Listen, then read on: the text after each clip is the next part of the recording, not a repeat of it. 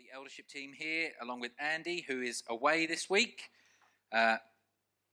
It's a joy to be together, isn't it? And I'm looking forward to having some good time at Christmas, but I'm also a little bit sad in a way that we won't be sort of meeting as regularly. We'll have effectively 2 weeks of not having 4 weeks of not having a normal service together, because we've got the next 2 weeks, and then we've got Christmas Day as a Sunday, and then New Year's Day we'll be going for a walk together or a wander round from starting at Daisy's Cafe, and then in Castlebury Park we'll be sort of doing our normal jaunt, if that's a word that you enjoy listening to as much as I enjoy saying. So this morning we are finishing up this invited series, Everyone is Welcome at God's Table. And we're going to look in a little bit at two sections of Scripture. We're going to look at Luke 14 and Revelation 7, just a couple of verses from there. But then I want to just give us a kind of encouragement to finish out the series, really. Let's look at Luke 14 together to start with. If you're new to the Bible, it's sort of towards the end. Matthew, Mark, Luke is the order there. And we're going to look at Luke 14, just a few verses. It's a parable that Jesus told. And as I was reading this week, I just felt God impress upon me that this a particular application from this. So this is Jesus talking. He said this, Luke 14, verse 16. A man once gave a great banquet and invited many. And at the time for the banquet, he sent his servant to say to those who had been invited, "Come, for everything is now ready." But they all alike, those who'd been invited, began to make excuses. The first said to the servant, "I've bought a field and I must go out and see it. Please have me excused." Another said, "I've bought 5 yoke of oxen and I go to examine them. Please have me excused." And another said, "I've married a wife and therefore I cannot come." So the servant came and reported these things to his master. Then the master of the house became angry and said to his servant, "Go out quickly to the streets and the lanes of the city and bring in the poor and the crippled and the blind and the lame." And the servant said, "Sir, what you have commanded has been done, and still there is room." And the master said to the servant, "Go out to the highways and the hedges and compel people to come in, that my house may be filled. For I tell you, none of those who were invited shall taste my banquet." And I found God really highlighting to me again this last section where he says, "Go out to the highways and hedges and compel people to come in." And I was thinking this week about our wedding. When Megan and I got married, we were dealing with the invitations, and we were sort of, who do we invite? Should we invite them? If we invite them, that means that there's this whole other layer of people that we need to invite. And obviously, you want to be generous. You want to say to everyone, "Yeah, come to our wedding. You come to it. Come to all. We'll give you dinner. We'll do this." But if you're not married, if you've never sort of dealt with a wedding, you've never been sort of adjacent to one, it gets expensive. You start inviting people. It's like, "Oh, hang on, it costs this much money for this many people. This is getting out of hand." And we're not wealthy people. We're not from wealthy families, so we're trying to think, okay, we really want them to be there. Okay, so how do we manage this and all of that kind of stuff? And there were some people where it was like, "Oh, we should probably invite them," and it's like, "Who are they? I don't know, but we feel like we should invite them." There was a moment where I said, "What about these people?" And Megan said, "Can you name who they are?" I was like, "No." Some sort of relatives of mine. Or like, "Oh, that person, they've got children, I think. Oh, so what about that person's child?" Actually, that person turned out to have 3 children, but I didn't know. I just thought they had 1 child, So all of these things, it gets complicated. And I don't know if you've ever had to deal with that, maybe not for a wedding, but for a big party. Maybe you celebrated turning 18 or 21 or a particular event in your life, and you thought, "Okay, yeah, I want to invite them. Oh, but if I invite that person, they're kind of friends with them and they're not invited, so maybe I need to invite them, and then that opens a whole new social. It becomes difficult, doesn't it? Managing those things. And you gave a great message about invitations in the summer. Talking about going to the Queen's garden party. It's supposed to be the King's garden party now if he does that. No.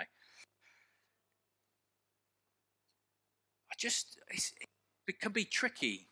And I just felt from these verses, God was saying, there are people that you think, oh yeah, they're the ones I want to invite. But actually, he's got other people on his radar. He's got people who are in the highways and the hedges who are on his radar. People we wouldn't think immediately, when you're writing out your wedding list, okay, here's the guest list. The people that fell off the bottom are often the people God wants to reach. The people that we might think, okay, they're not on my list. They're on God's list. I think sometimes we can be overly focused on particular individuals or people we already know, and God wants them to be saved. Maybe you've got someone you've been praying for a long time. God, break into this person's life. I'm not downplaying that at all. But I'm saying maybe God's got some other people that are right there, adjacent to you, but you're so focused over here that you're missing what God wants you to do there. And we need to be more relaxed about sharing the gospel. And I don't mean like less interested. I mean more interested, but in a more relaxed way. I can remember when Dave came back to church, who shared earlier, Dave, it's like every day he was sharing the gospel with people, sharing his story. This is what God's done in my life. Many of us have had that experience. We've had moments if we're following Jesus really closely, it seems like every day I'm talking to someone. And other times it's like, I don't remember the last time I told someone the good news of what Jesus has done in my life. We need to be a bit like, and what's the difference there? Sometimes it's that we're passionate about it. I think sometimes we're on the front foot. We're keen. We want to be involved. I'm not sure. I could say something, but I won't. Because we think, it's going to go wrong, or what if it's a big deal? If we're more relaxed about it, hey, went to church on Sunday. This is what God's been doing in my life. I was praying about that the other day. Little phrases we can drop in, things we can say to be more open and relaxed about sharing the gospel. And over the last few months, we've been looking in this series at how God's plan has always been to bless the world. God's vision for the church to reach out is bigger than ours. His plan has always been to bless the world, to have a diverse people who are in relationship with him, who know him, who are worshipping him. And we've seen that that's true from what God said to Abraham. He said, through your descendants, I'll bless the world. We've seen how that began to work. When Jesus began to draw people to himself, and then the church is born in Acts. And if you've been following along in the invited booklet, you'll be getting towards the end of Acts. And you'll have seen how the gospel spills out. Jesus said to his disciples, you're going to go to Jerusalem and Judea and Samaria and to the ends of the earth. And they're all together. And then the Holy Spirit comes and the gospel begins to spill out. An Ethiopian eunuch gets saved. When they're together on the day of Pentecost, there's Jews from all over the world, the area have come. They hear the gospel being spoken in their language. And then they're going to go back, and the gospel is spilling out. The good news of Jesus is spilling out. And then Peter and Cornelius, and then it goes further and further, and Paul begins his journeys.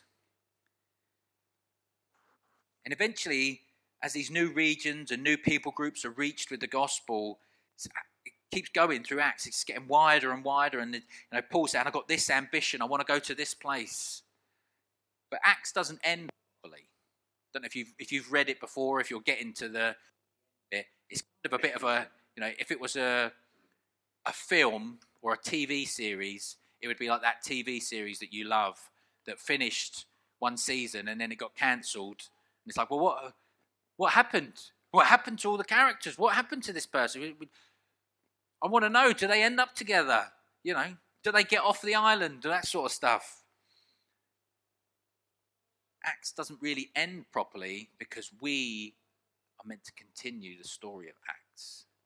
We are effectively in Acts chapter, 500 or 400 and something. We're living out the next chapters of Acts. And God wants to see a diverse, multicultural, multifaceted, glorious church. I don't know if you have looked at any of the census data that's been released. Maybe you're sort of not as nerdy about that sort of stuff as I am. I'm not really that nerdy about it. But as a church leader, it becomes interesting. Oh, okay, well, what is, the state of play in Watford according to the census data? And I looked at it, the census data. As a church, we're probably pretty reflective of Watford as an area. And when I say Watford, I mean Watford, Hartsmere, Three Rivers, those kind of local places up into sort of, Hemel Hempstead, that sort of way. All of these sorts of areas, we're pretty reflective as a church. We reflect the diversity and the sort of breakdown of what's going on. And that's encouraging. Because the church should reflect the area that it's in. The local church should reflect the area that it's in. We're praying for that to be, for people groups that aren't represented in our congregation. We want to, God, bring them in.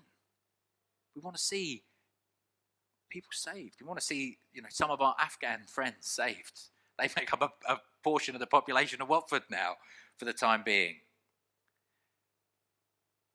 Imagine we saw that. Imagine, there were people from a Muslim background saved and added to our church.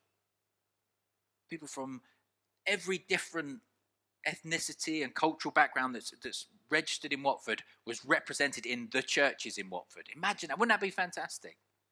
Okay, not just, and when I say represented, not just, they come on a Sunday, but actually integrated into the church in a way that their form of worship, that would become our form of worship.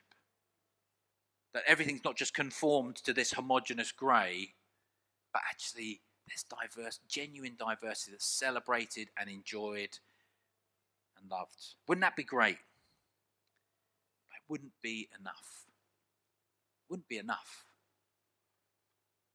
Because God's passion for diversity is bigger than ours.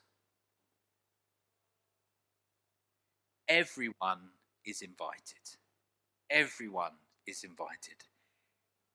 Race, age, class, marital status, everyone is invited. Don't discredit yourself and don't discredit someone else. They wouldn't feel welcome. They're not welcome at our church. As a church, we are blessed with lots of young families. We are blessed with that. But that shouldn't be to the exclusion of someone who's single feeling like, maybe I'm not welcome here because I don't have 2.4 children or whatever the average is now. Whatever age, whatever life stage you are in, everyone is invited to God's table.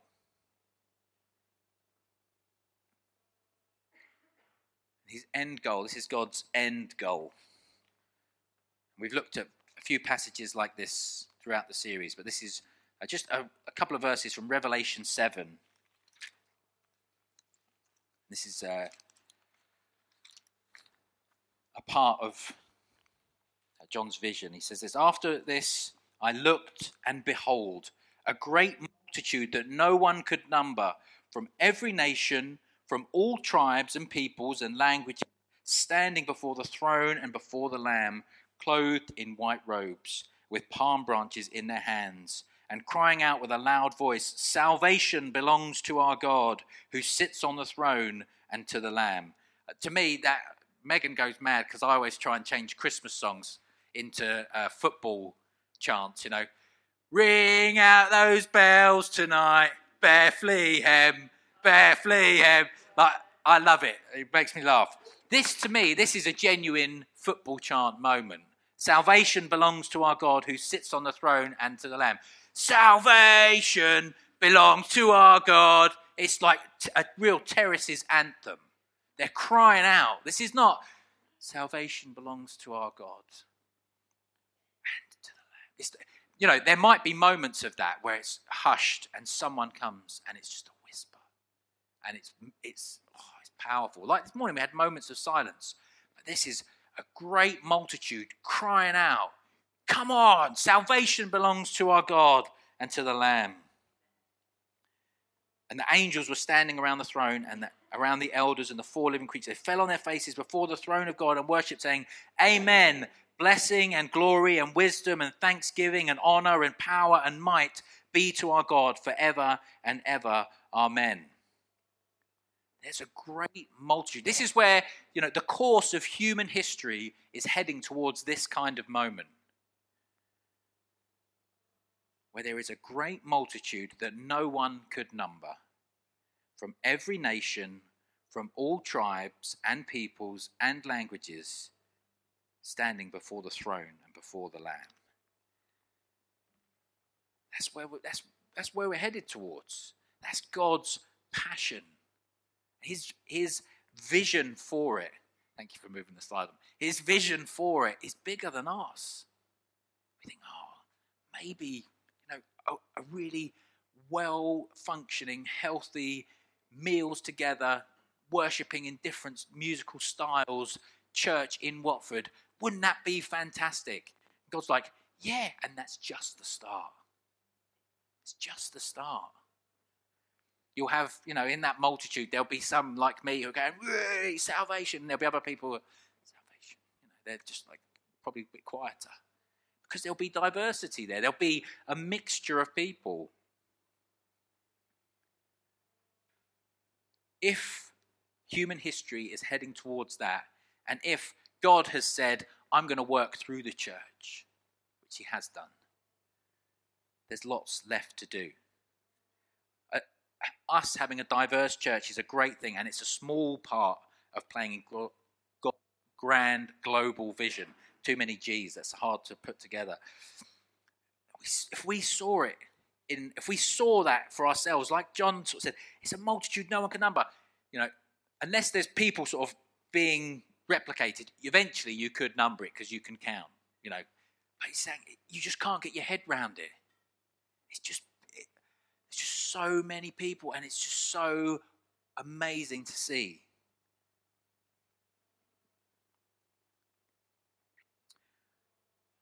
But there's a lot of work still to do to get. There's an organisation I've written here. I kept writing in my notes. It's called the Joshua Project, and I kept writing Joshua Tree, which I think is an album. Is it U2 or something? I'm not really a huge U2 fan, but I just kept writing Joshua Tree by mistake, and one hasn't been corrected. But the Joshua Project, and they sort of have categorised people into reached and unreached groups. And so there's a lot of work to do. And so here's just a brief overview of some of the sort of statistics that they have produced, and I think they seem to be fairly reliable in this. So they put the number of people groups in the world at 17,429. That's the total number of people groups. So not obviously countries or nations, but different people groups. And they say that unreached people groups, there are 7,417 unreached people groups. So as a percentage of the world, that's 42.6%. So the population of the world at the time of this statistic being produced was 7.9 billion. I think we possibly have even gone through 100%. And so that means that in terms of unreached people, there is approximately 3.4 billion people unreached. And what they mean by unreached is that there's no self-replicating church in that place, in that people group. There's a map here which shows some of that in, I suppose, a more visual way, if that's helpful. So you can see that the sort of the categories that they've got there. Grey is that there's no data available, or it's sort of not inhabited. So some of that sort of real Arctic tundra up in the north there. Red is unreached people group, and they're the least reached. Yellow is nominal church. So there is some church presence there, but it's perhaps not replicating, or it's not as alive as it perhaps was at one stage. And then green is established or significant church. So if you look at the UK, you can see that there's green in part of that. The church is established. We can meet freely and worship God. And if we said, hey, we want to start a new church, that could happen. And there would be people who would be enthusiastic to do that. In some of those places, obviously, this is not, super zoomed in. So if you zoomed in on some of the yellow, there might be like a little pinprick of green in there. This is just to give a general flavour of what's going on. But you can see there's a lot of red there. There's a lot of red there.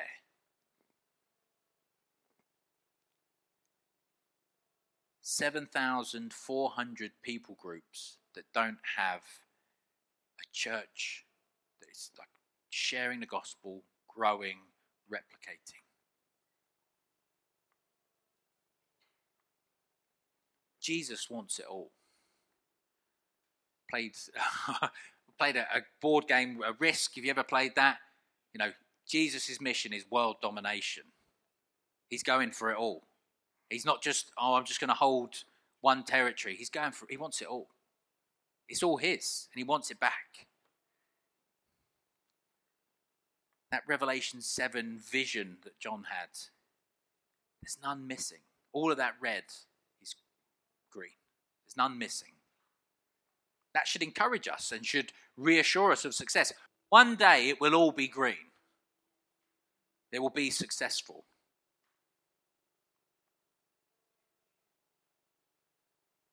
Jesus wants them all. The Father is inviting all. Everyone is welcome at God's table. I heard someone talking about this and they said, imagine, and this works for me because I've got 3 children, imagine I left my children with you to look after them. And then I said, okay, I'm going out. And I came back and there was only 2 of the 3. I said, where's my other child? I kept 2, and these 2, they're getting on so well. Look at them. They're playing nicely together. They're looking after one another. It's pretty good, right? I want all of my children. I want them all back. God he wants them all. He wants everyone. His will is that none should perish. So what do we do about this? Well, I'll talk a little bit about it later. But in short, we pray, we give, go, and we welcome. But what about the green? We might not all go to a red place. That might not be what God has asked us to do. We might not be able to do it. Within those green sections, within the yellow sections, there are people, they've been reached, but they're still lost people. I said earlier, the UK census results came out, didn't they? And it was like big headlines. For the first time ever, it's under 50% reported that themselves as Christians in the UK census. And it was like, I don't know if you saw that. That was like a big deal, apparently, in the news.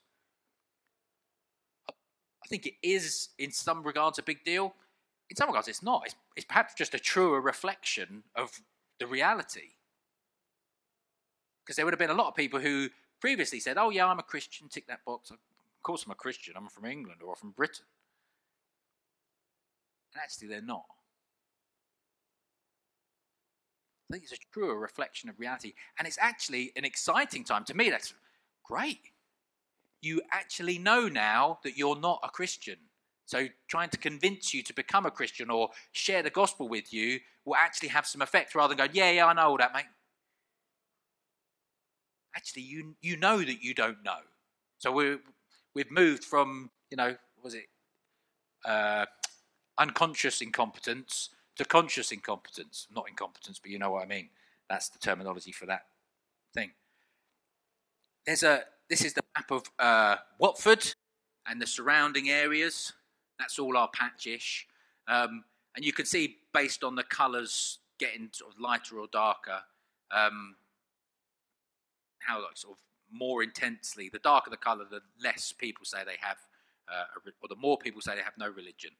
So in Watford, 24% of people, 25% we'll round up, we're all friends here, we'll round up, say they have no religion. So that's not just not Christian, no religion. So that means 1 in 4 people, if you walked along the high street of Watford, would say, yeah, no, I don't follow a faith.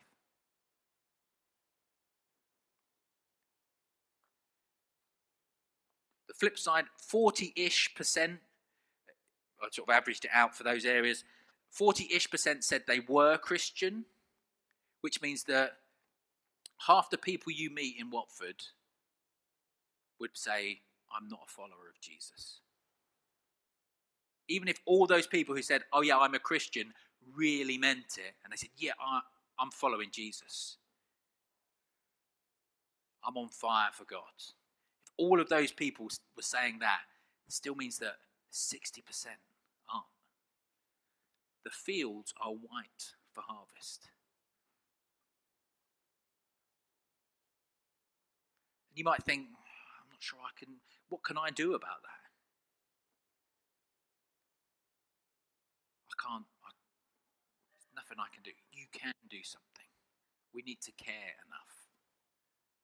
Sometimes I think that's why new Christians or people who've recently come back to faith are so passionate about it, so passionate about sharing the gospel, because they know I was like this and now I'm like this, and over a period of time, if you're a follower of Jesus, get a bit tired. Oh yeah, I remember. Yeah, it's 20 years ago. Yeah, I suppose I wasn't that great really, and Jesus saved me, and it's been good since. No, we were dead, and now we're alive. We should be excited to share the gospel.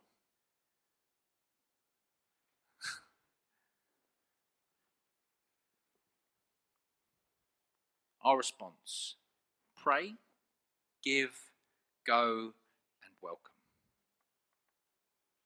Pray. You can pray for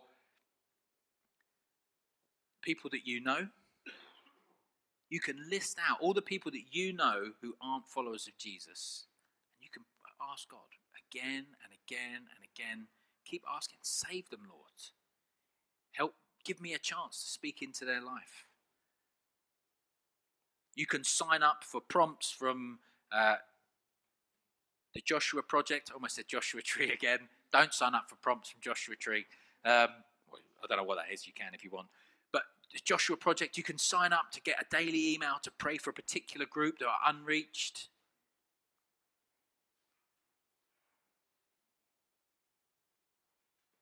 So you can pray. You can give. As a church, the money that is given to this church, it goes to various different things, goes to planting new churches through new ground, goes to translating the Bible into new languages. At some point, we're sort of, who knew? It takes a while to take a language that's never been written down before, for someone to learn how to speak it, write it down, and then write the Bible in that language. That takes a little while. But that, as a church, we support that work. One day there will be the Bible in a language that there isn't a Bible in that language, and it will be because of you giving to this church. Because we want to see the world reached with the gospel. You can go.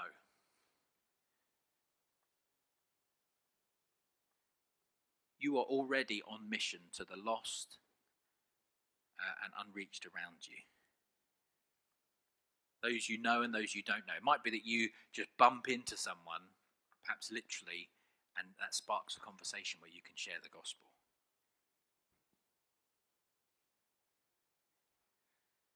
And maybe you will go to those who are unreached. There's people from this church who have gone to places where actually the gospel is not.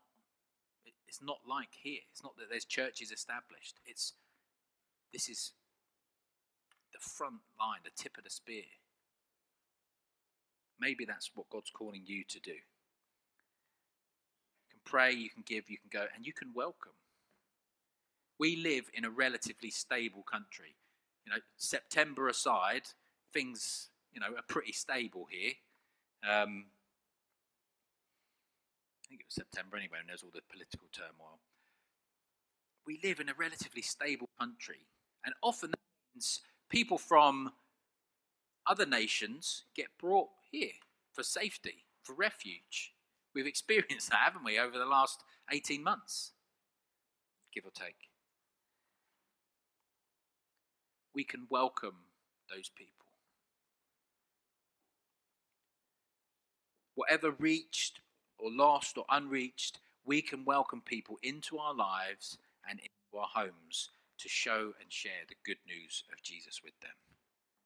And as we do that, as we pray, as we give, as we go, as we welcome, we are walking towards that Revelation 7 picture, where there will be a great multitude that no one can count, declaring salvation belongs to our God. Let me pray for us. Father God, I thank you that everyone is invited to your table. Everyone is invited. From the people that we're most desperate to see saved and come to know you, to the people that we think there's no way, that they could never change their mind on this. Lord, we know that it's you who brings new life. We pray, help us to carry the invitations to those that you want us to speak to. Help us become enthusiastic and passionate about seeing the lost and the unreached reached and welcomed. That we might have a foretaste, a taste now of what is to come. That picture of a multitude from every different tribe and language and nation and people group declaring salvation belongs to our God. Praising and giving glory to Jesus. Help us to do this in the power of the Spirit, that we might bring glory to you. In Jesus' name.